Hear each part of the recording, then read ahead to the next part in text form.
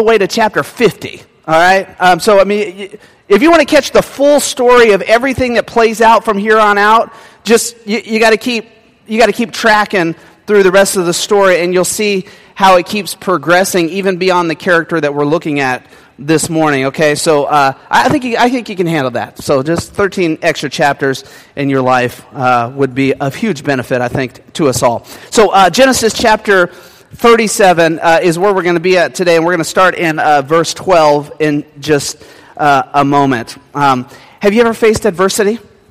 You know what we're talking about when we say adversity? Like some of you, like you're going through some serious adversity right now, so like you know right away what we're talking about. Some of you think of a past experience. There was that time when, and it did this when. But I don't think anybody sits here and doesn't understand the concept of adversity. When we hit struggles, when we hit obstacles in our life. Here's what I know. We all face them. We all have difficulties. And thank the Lord that if you read through the Bible, you will see that great characters of faith in God's Word dealt with significant adversity and difficulties. In fact, I would be honest, in comparing the difficulties and the adversities in my life at different times, there are some characters in this Bible that I hope to never even touch a tenth of what they had to deal with. And yet for many of them, I go, wow, I would love to have a tenth of the trust and faith that some of these heroes had. But they kept walking through it. And so it's inevitable that we're going to face difficulties as well. Can I just tell you, believers out there, the world is not overly interested in how you deal with great times. When things are going like swimmingly and perfect and you're being blessed and life's wonderful, they're not overly interested. In fact, sometimes we're just downright not happy with you when it's going well. We want to take you out back and rough you up. And we certainly don't want to hear your stories about it, so keep it quiet. I mean, that's how we face it sometimes. But when things are going bad in your life, when difficulties hit you, when things that like you had nothing to do with and they come out of nowhere hit you, health issues and on, I'm telling you right now, a non-Christian world is taking notice. And they are asking, how does this person who has declared Christianity, how do they deal with this circumstance? How do they walk through it?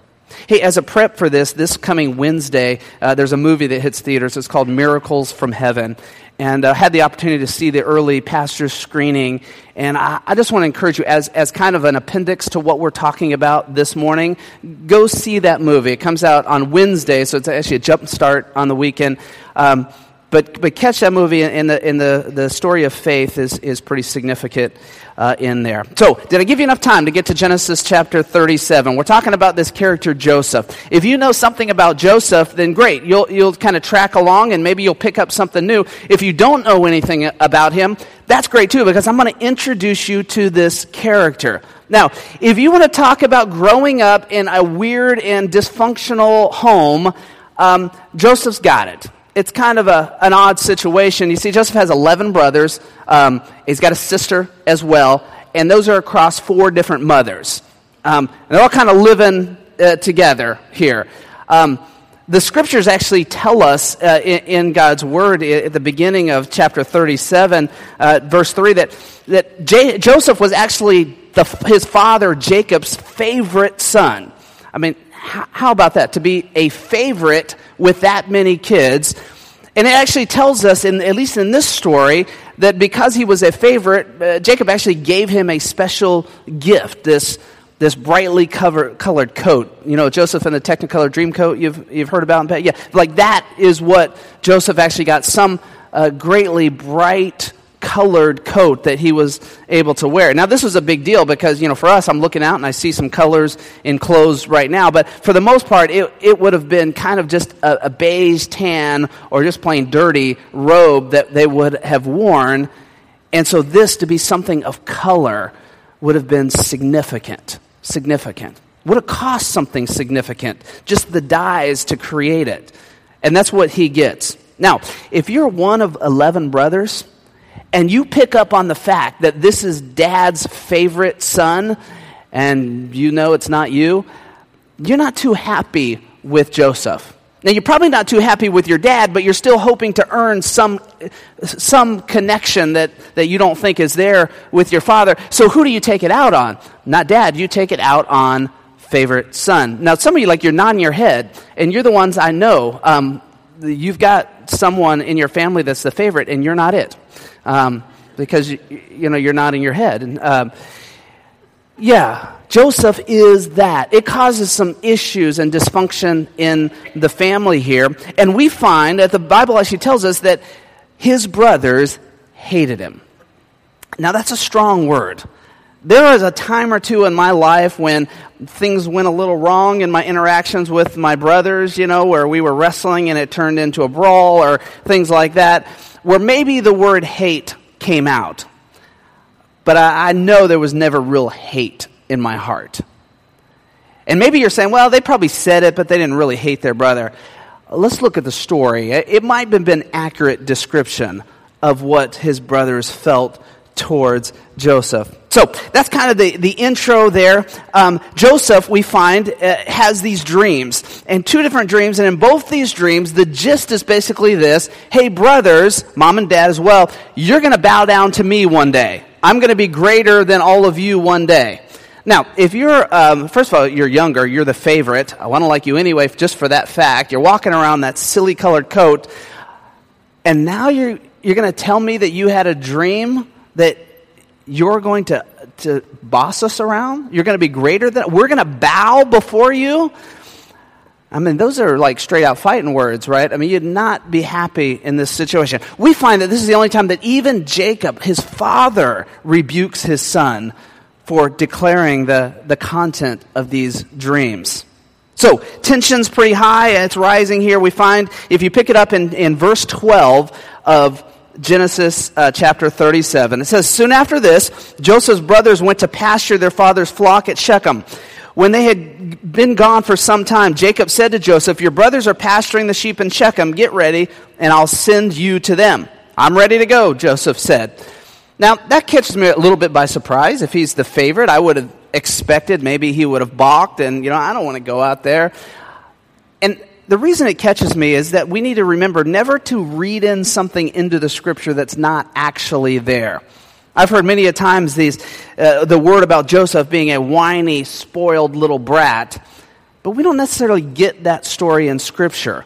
What we do know is he was the favorite, and he was hated because of it, and it was his father that set this whole scenario up in the first place. Now, the question may be there, well, why wasn't Joseph out working in the first place? Well, he was one of the younger of the brothers here. Maybe there was a task at home that he was having to attend to. But either way, he says, I'm ready to go.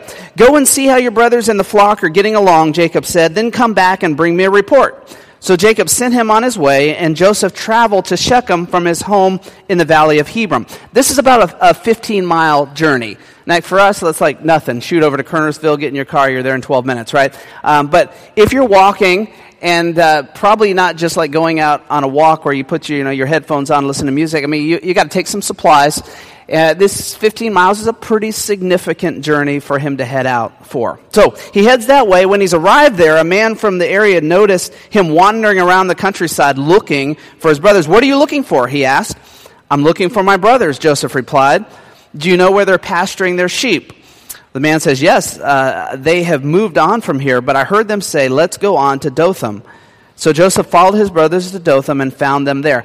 Another 15-mile journey from there. So Joseph's putting in some significant time to go out and to find his brothers there. He seems to be pretty diligent in his task. He could have got to Shechem. He could have found out, they're not there. I'm going to head back. Dad, I was there. I couldn't find them. I don't know where they're at.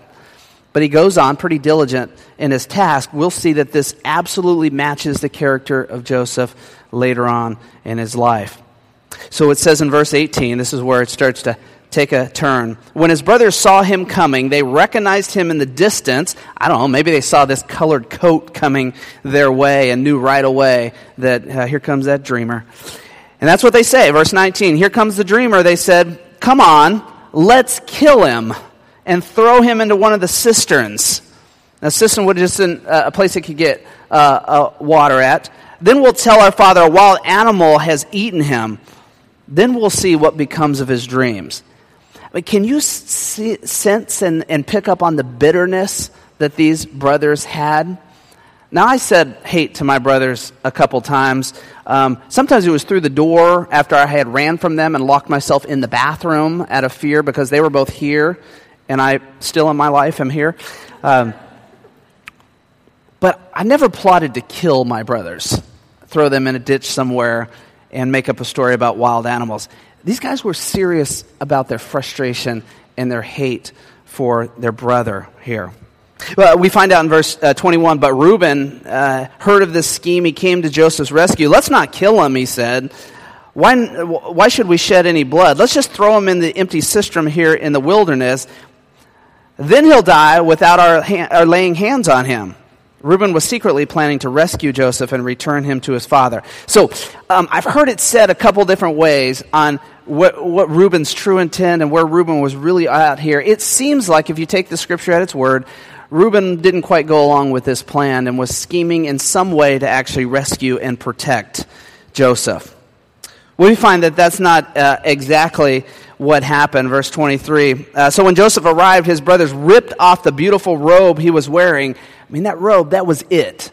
That was the symbol, right, of the favoriteness. That was the symbol that they hated the most. So, of course, they ripped that off right away. Then they grabbed him, they threw him into the cistern. Now, the cistern was empty. There's no water in it.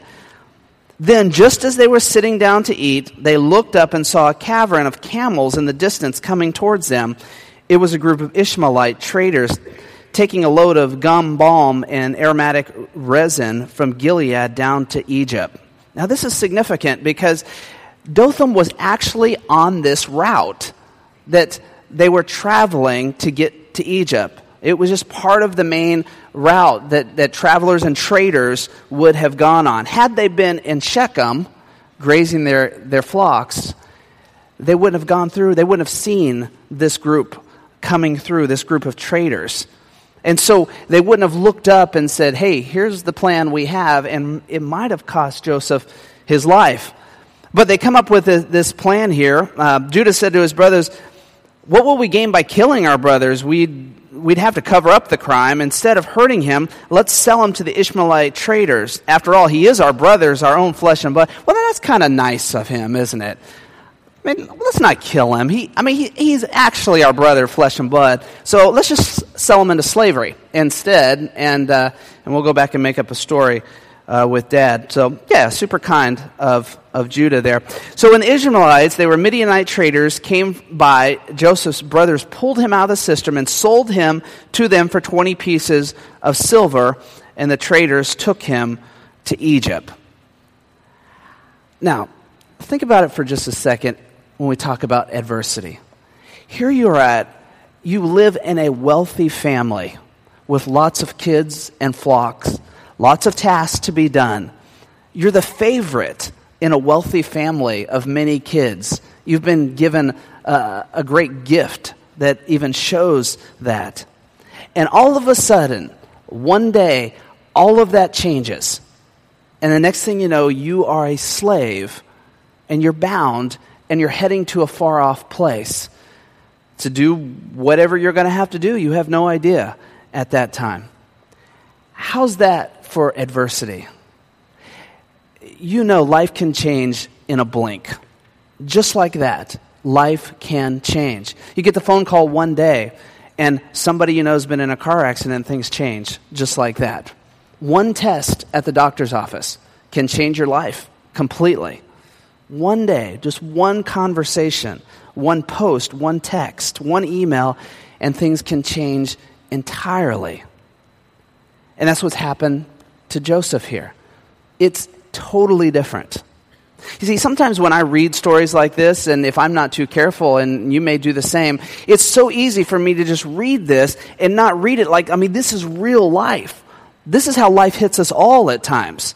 That things can be going along and they're working out quite well. I'm living in my home and I'm able to pay for it, and then things are going well. And then Monday morning, your boss says to you, "Hey, by the way, your division is going to be shut down in about 3 weeks, and we got to let everybody go." And there you are sitting, man, I'm 52 years old. I got to start over in my job world.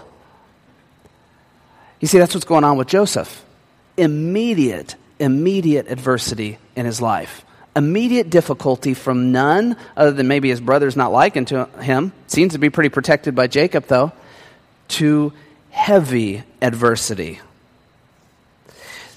We find here as the story goes on that Reuben returns to get Joseph out of the cistern. That was his job, remember, that his scheme he put together. When he discovered that Joseph was missing, he tore his clothes in grief. Then he went back to his brothers and lamented, "The boy is gone, what will we do now?" The brothers don't seem to tell him the story. They just say, then the brothers killed a young goat and dipped Joseph's robe in the blood. They sent the beautiful robe to their father with this message, "Look at what we found. Doesn't this robe belong to your son?" Their father recognized it immediately. "Yes," he said, "it is my son's robe, and a wild animal must have eaten him." Joseph was clearly been torn to pieces. Then Jacob tore his clothes and dressed himself in burlap. He mourned deeply for his son for a long time. His family all tried to comfort him, but he refused to be comforted. "I will go to my grave mourning my son," he would say, and then he would weep. I find it interesting that in watching your father grieve in this level, none of his other sons ever at some point just said, "All right, Dad, I need to tell you the truth. I need to tell you the full story," and came clean. But they don't. In fact, we're even told they comforted him without revealing to him the truth. Deceit, even. So he mourns. Meanwhile, we find out in verse 36, the Midianite traders arrived in Egypt where they sold Joseph to Potiphar, an officer of Pharaoh, the king of Egypt. Potiphar was captain of the palace guard. That's where this part of the story ends. I want to encourage you to pick up the rest and starting in verse 30 or chapter 38 and just read on and catch what happens. Let me give you a preview. Here's what you're going to find for sure. You're going to find a guy who is incredibly faithful to the Lord throughout his entire story. It'll be horrible things that'll happen to him. A rise to success in a foreign land, which shouldn't have happened, and then jailed.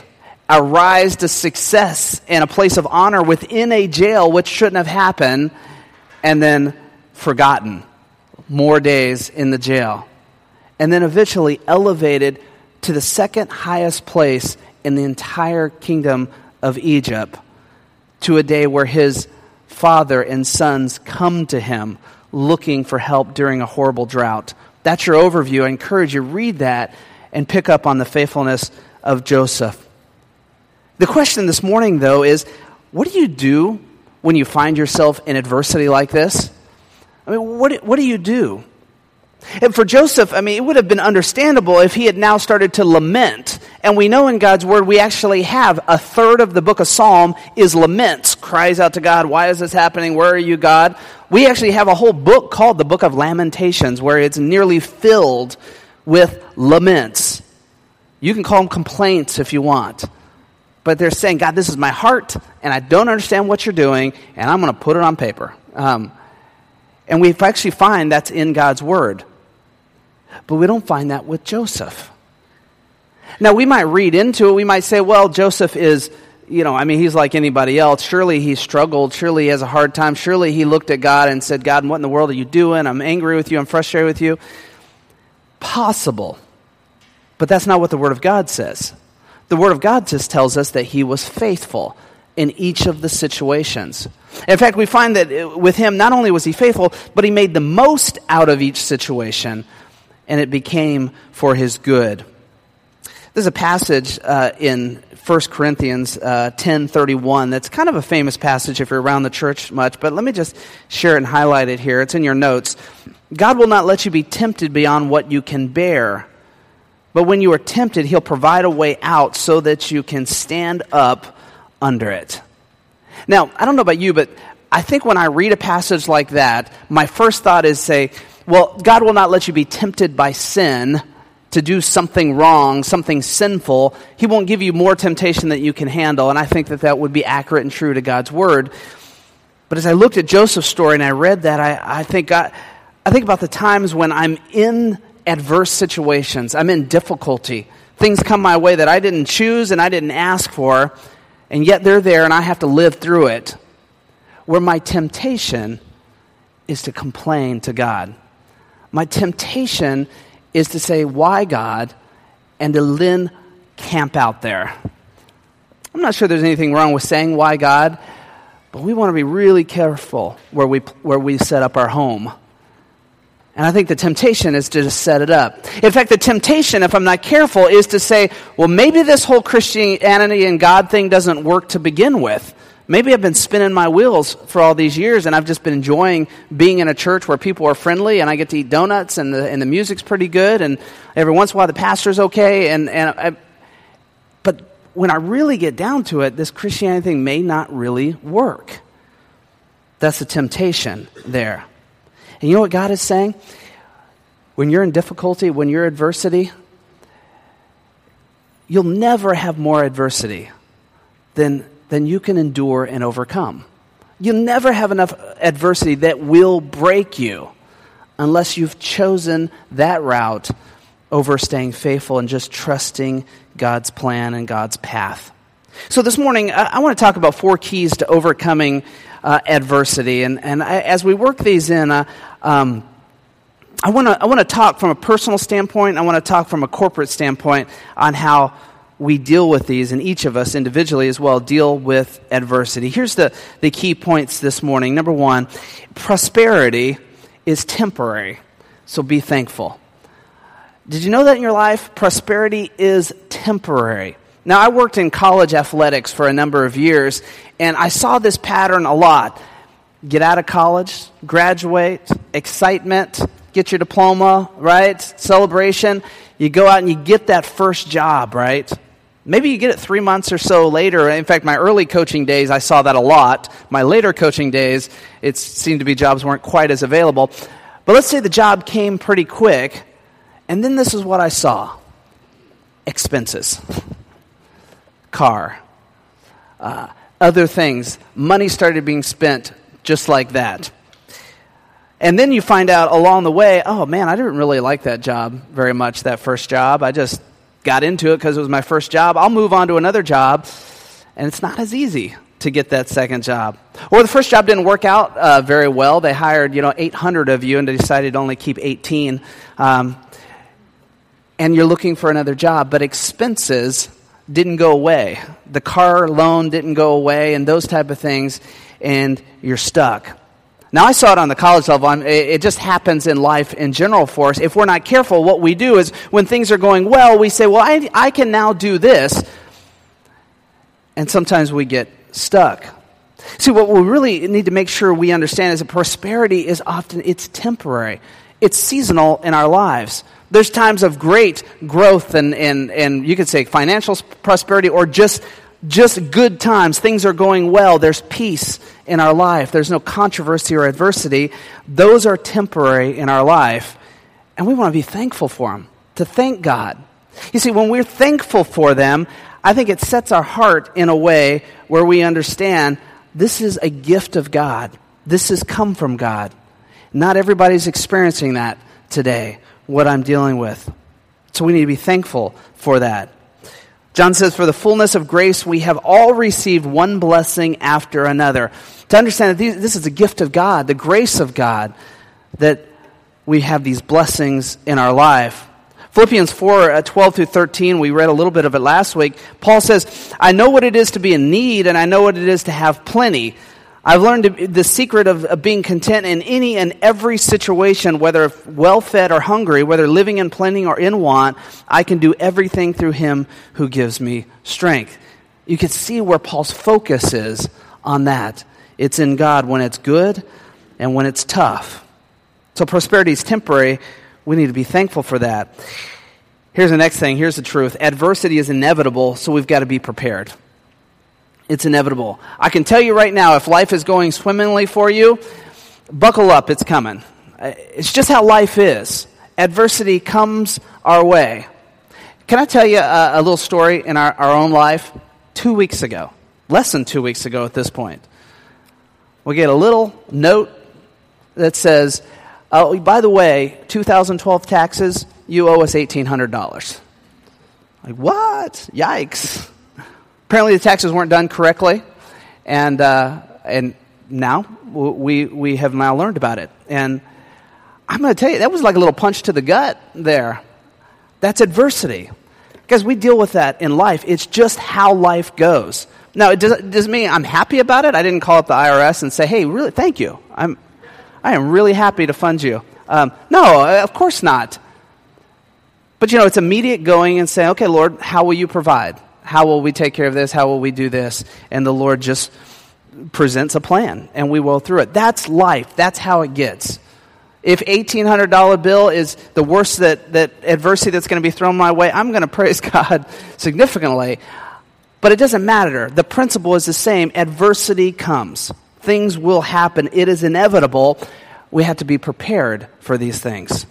So often in life, and I just listened to a program yesterday driving in the car, we talk about financial preparation and how we prepare financially. And we do Dave Ramsey courses here that help along the way. But you know what? We forget sometimes we need to prepare our heart and our faith and our trust as well. That when you wake up in the morning and you work through God's Word in devotion and you're reading it and you're letting God speak into you, that every day what you're actually doing is you're preparing your heart for future adversity.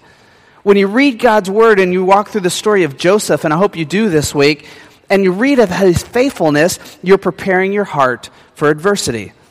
And it's going to come. It's going to get there in your life. 2 Timothy 3:12 says, everyone who wants to live a godly life in Christ Jesus will be persecuted. Now that doesn't sound like fun. If we're going to live a godly life, we're going to be persecuted. In some way, shape, or form, it happens. John 16 says, in this world you'll have trouble, but take heart, I have overcome the world, is what's written there. Number 3, effort is essential, so don't give up. I would love to tell you this morning that the adage that whatever you're going through, it's only going to make you stronger. The truth of the matter is, that's not always the case. It's not always the case. It can, but I have watched people that go through adversity. I've watched people that walk through things that, at least from my viewpoint, I've thought, that's not too terrible. You could make it through that. And I've watched them crumble. I've watched people that have faced just the ounce of difficulty in their marriage, and they've decided, I'm done. I'm moving on. Let's wrap this up. It doesn't always help us grow unless we allow it to, unless we choose not to give up on the difficulty. Galatians 6:9, I like this verse, says, let us not become weary in doing good, for at the proper time we will reap a harvest if we do not give up. I'm telling you, every marriage that is struggling can be redeemed and restored into prosperity in that marriage if you allow it to. Now, it takes two people working hard, following God, and being humble before God, but every marriage can. Every difficulty you have with your kid can be restored if you allow it. Every financial hardship you're walking through right now, it has a path. There is an avenue to restoration in that area. But so often, we don't find that because we give up. We just let go, and we're done. Joseph, in any one of his situations that you're going to read about this week, he could have just said, I'm done. And he never would have realized the position God had for him in the kingdom in the end. Hebrews 10 says this, you need to persevere so that when you have done the will of God, you will receive what He has promised. I kind of like it the other way, to be honest. I'd like to receive what God has promised, and then I'll go out and do the will of God. I mean, to me, that's much easier if I could do it that way. But God's Word says, no, go out and do my will, and you'll receive the result, which will be what I have promised. Little phrase in there is, setbacks can be set-ups if you let God handle them. I want to tell you, church family, whatever you're dealing with, whatever you're going through this week, whatever hardships you're facing, health-related, home, financial, whatever it is, don't give up. You've got to stand strong. See, this is the time where rubber meets the road with your faith. And if we're believers in the body of Christ and we claim Christ, can I just say, what are we really claiming if we give up? What is it that we're claiming? I was about to say first a church building, but we're in a school right now. So what are we claiming? Our church buildings, our songs that we sing, the coolness of our services. What is it that we are really claiming if we give up in times of adversity? That's what the world wants to know. When we claim Christ, it can be your cliche or it can be your power. So just over the last 2 weeks, I've had 2 conversations with men who are going through difficult times. And I'm happy to say with both of them, they are full-fledged, not giving up and not giving in to this adversity, and they're standing strong. And I'm proud of both of them. But the conversation I had with both of them was this. Listen, I'm your pastor. I can rattle off 10 Christian cliches for you right now, if you'd like. Kind of that pep you up, make you feel good cliches. I can just roll them out. But you are both men who know God's Word. So get in there, reread what you know you need to reread, and stand and claim that promise with for yourself, for your family, and walk through your adversity claiming those promises. I see that out of both of those guys. I'm pretty excited about that. Number 4, it says, God is faithful, so you be faithful. When you pass through the waters, I'll be with you. We find Isaiah. And when you pass through the rivers, they'll not sweep over you. And when you go through fire, you'll not get burned. Now, this is talking about an isolated situation with Isaiah, but that's the truth of God we find in the Word. That you're going to face adversity and difficulties, but it will not do you in. It will not take you out. You can handle it, you can walk through it, and I will be faithful to you. 1 Peter says, and the God of all grace, who called you to his eternal glory in Christ, after you've suffered a little while, will himself restore you and make you strong, firm, and steadfast. I love that God's Word never beats around the bush about adversity. It never lets you think that everything's going to be easy and rosy in your life, but you're going to have to deal with things and work through them. But I'm more excited that God's Word says that I have a power that I impart on you that you will overcome, so be faithful. Can I just tell you this morning, when we go through adversity, oftentimes we fall. That's the moment in our life where we fall. We struggle with our faith. We give up our faith for that instance. We let it just overwhelm us. And sometimes we like to say a little phrase, something like, well, it just got me. I am human after all. Can I just remind you, church, this morning, when it comes to how you deal with adversity and what's available to you, can I just tell you, you are not just human. That you are a child of the living God, and that you're called to live a life of holiness and to live a life to advance his kingdom, and you are empowered by the Holy Spirit to do that so that you never have to walk it on your own. That's not just simply human. That's God created, designed with a purpose, and empowered.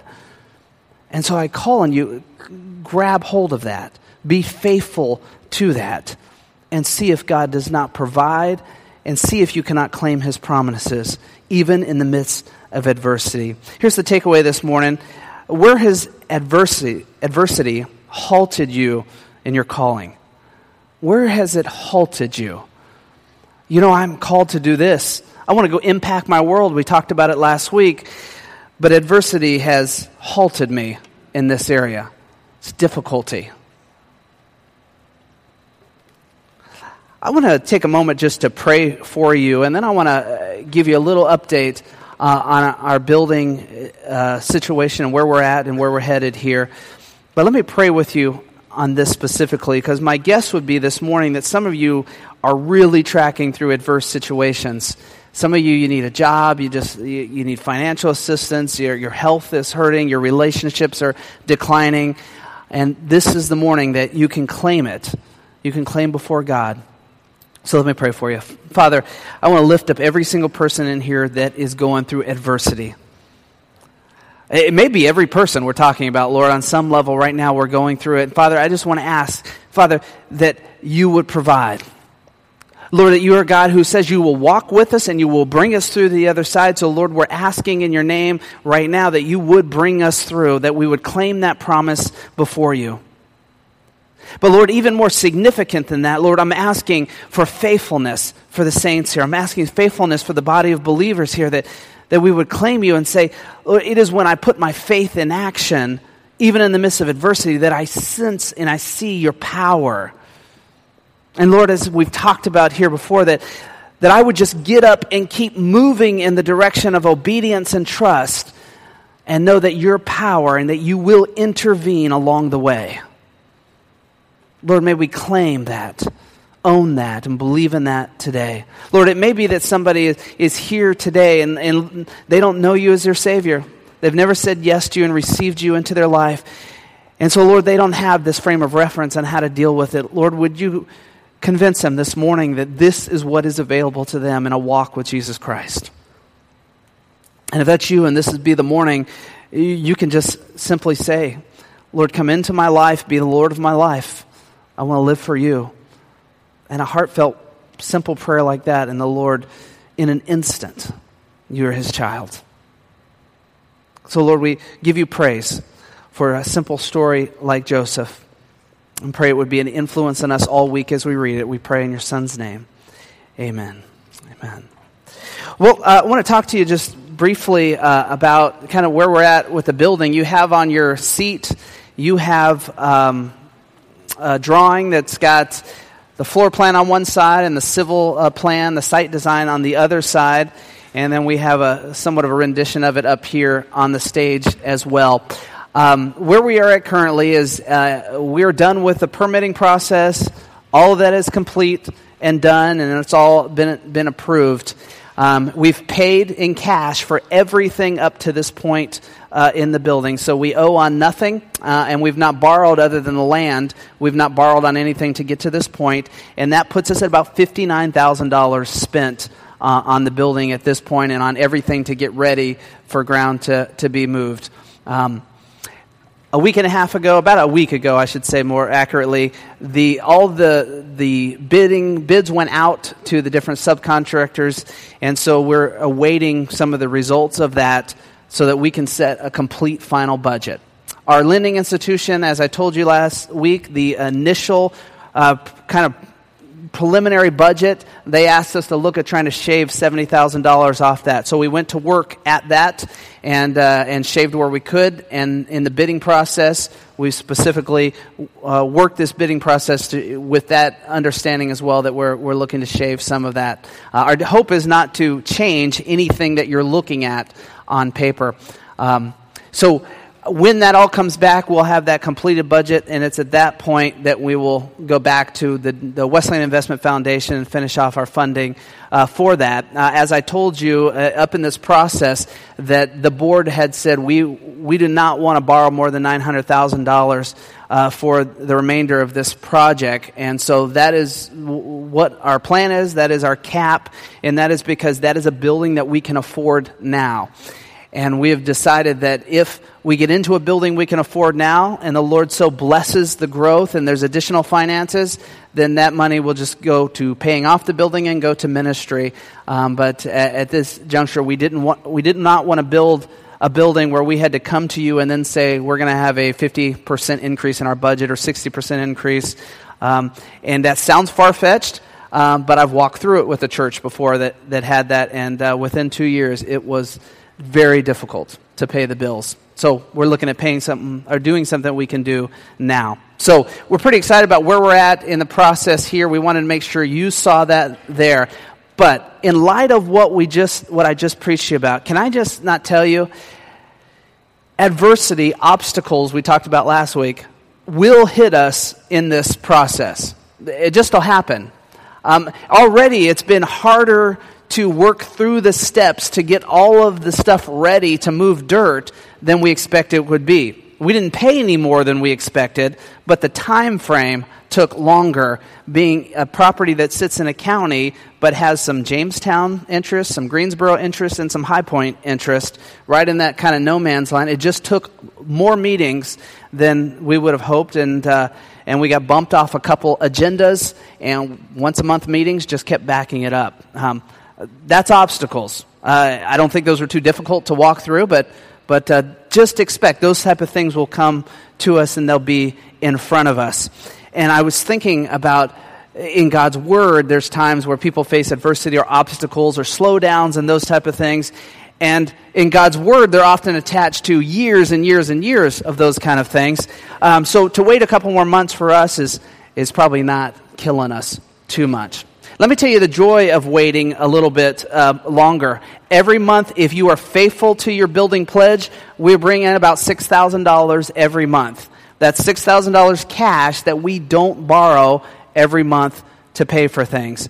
So when I say what we've paid cash to everything up till now, we've paid cash because you one-time gift as well, and we've paid cash because you're staying current on your building pledge.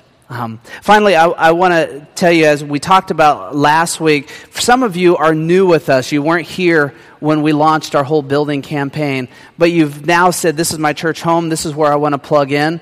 And I want to encourage you, if the Lord has at all put on your heart that hey, this is your family now, and you want to join into this building campaign, and you want to know how this works, please just go to the welcome table, and Anson can walk you through that. If you are with us, and it was just a time in your life where you're like, God, I just don't know if I can step out and do that at this time, and that kind of passed you by, but you know now God has said, hey, you need to be a part of this as well. Then again, go back to the welcome table, grab one of the little pamphlets that talk about that, and you can start a campaign or a pledge now if you so desire. So that's kind of where we're at. If you have any additional questions, any board member can walk you through where we're at and what's going on there. So by all means, just grab one of them and ask them. Anything I know, they know as well. So happy to do that. So I see board members pointing to other board members. No, they're coming to you as well. So, all right, wonderful. I'm going to invite Pastor Anson if he'll come up and he'll share a couple final things with you, and then you have a blessed afternoon.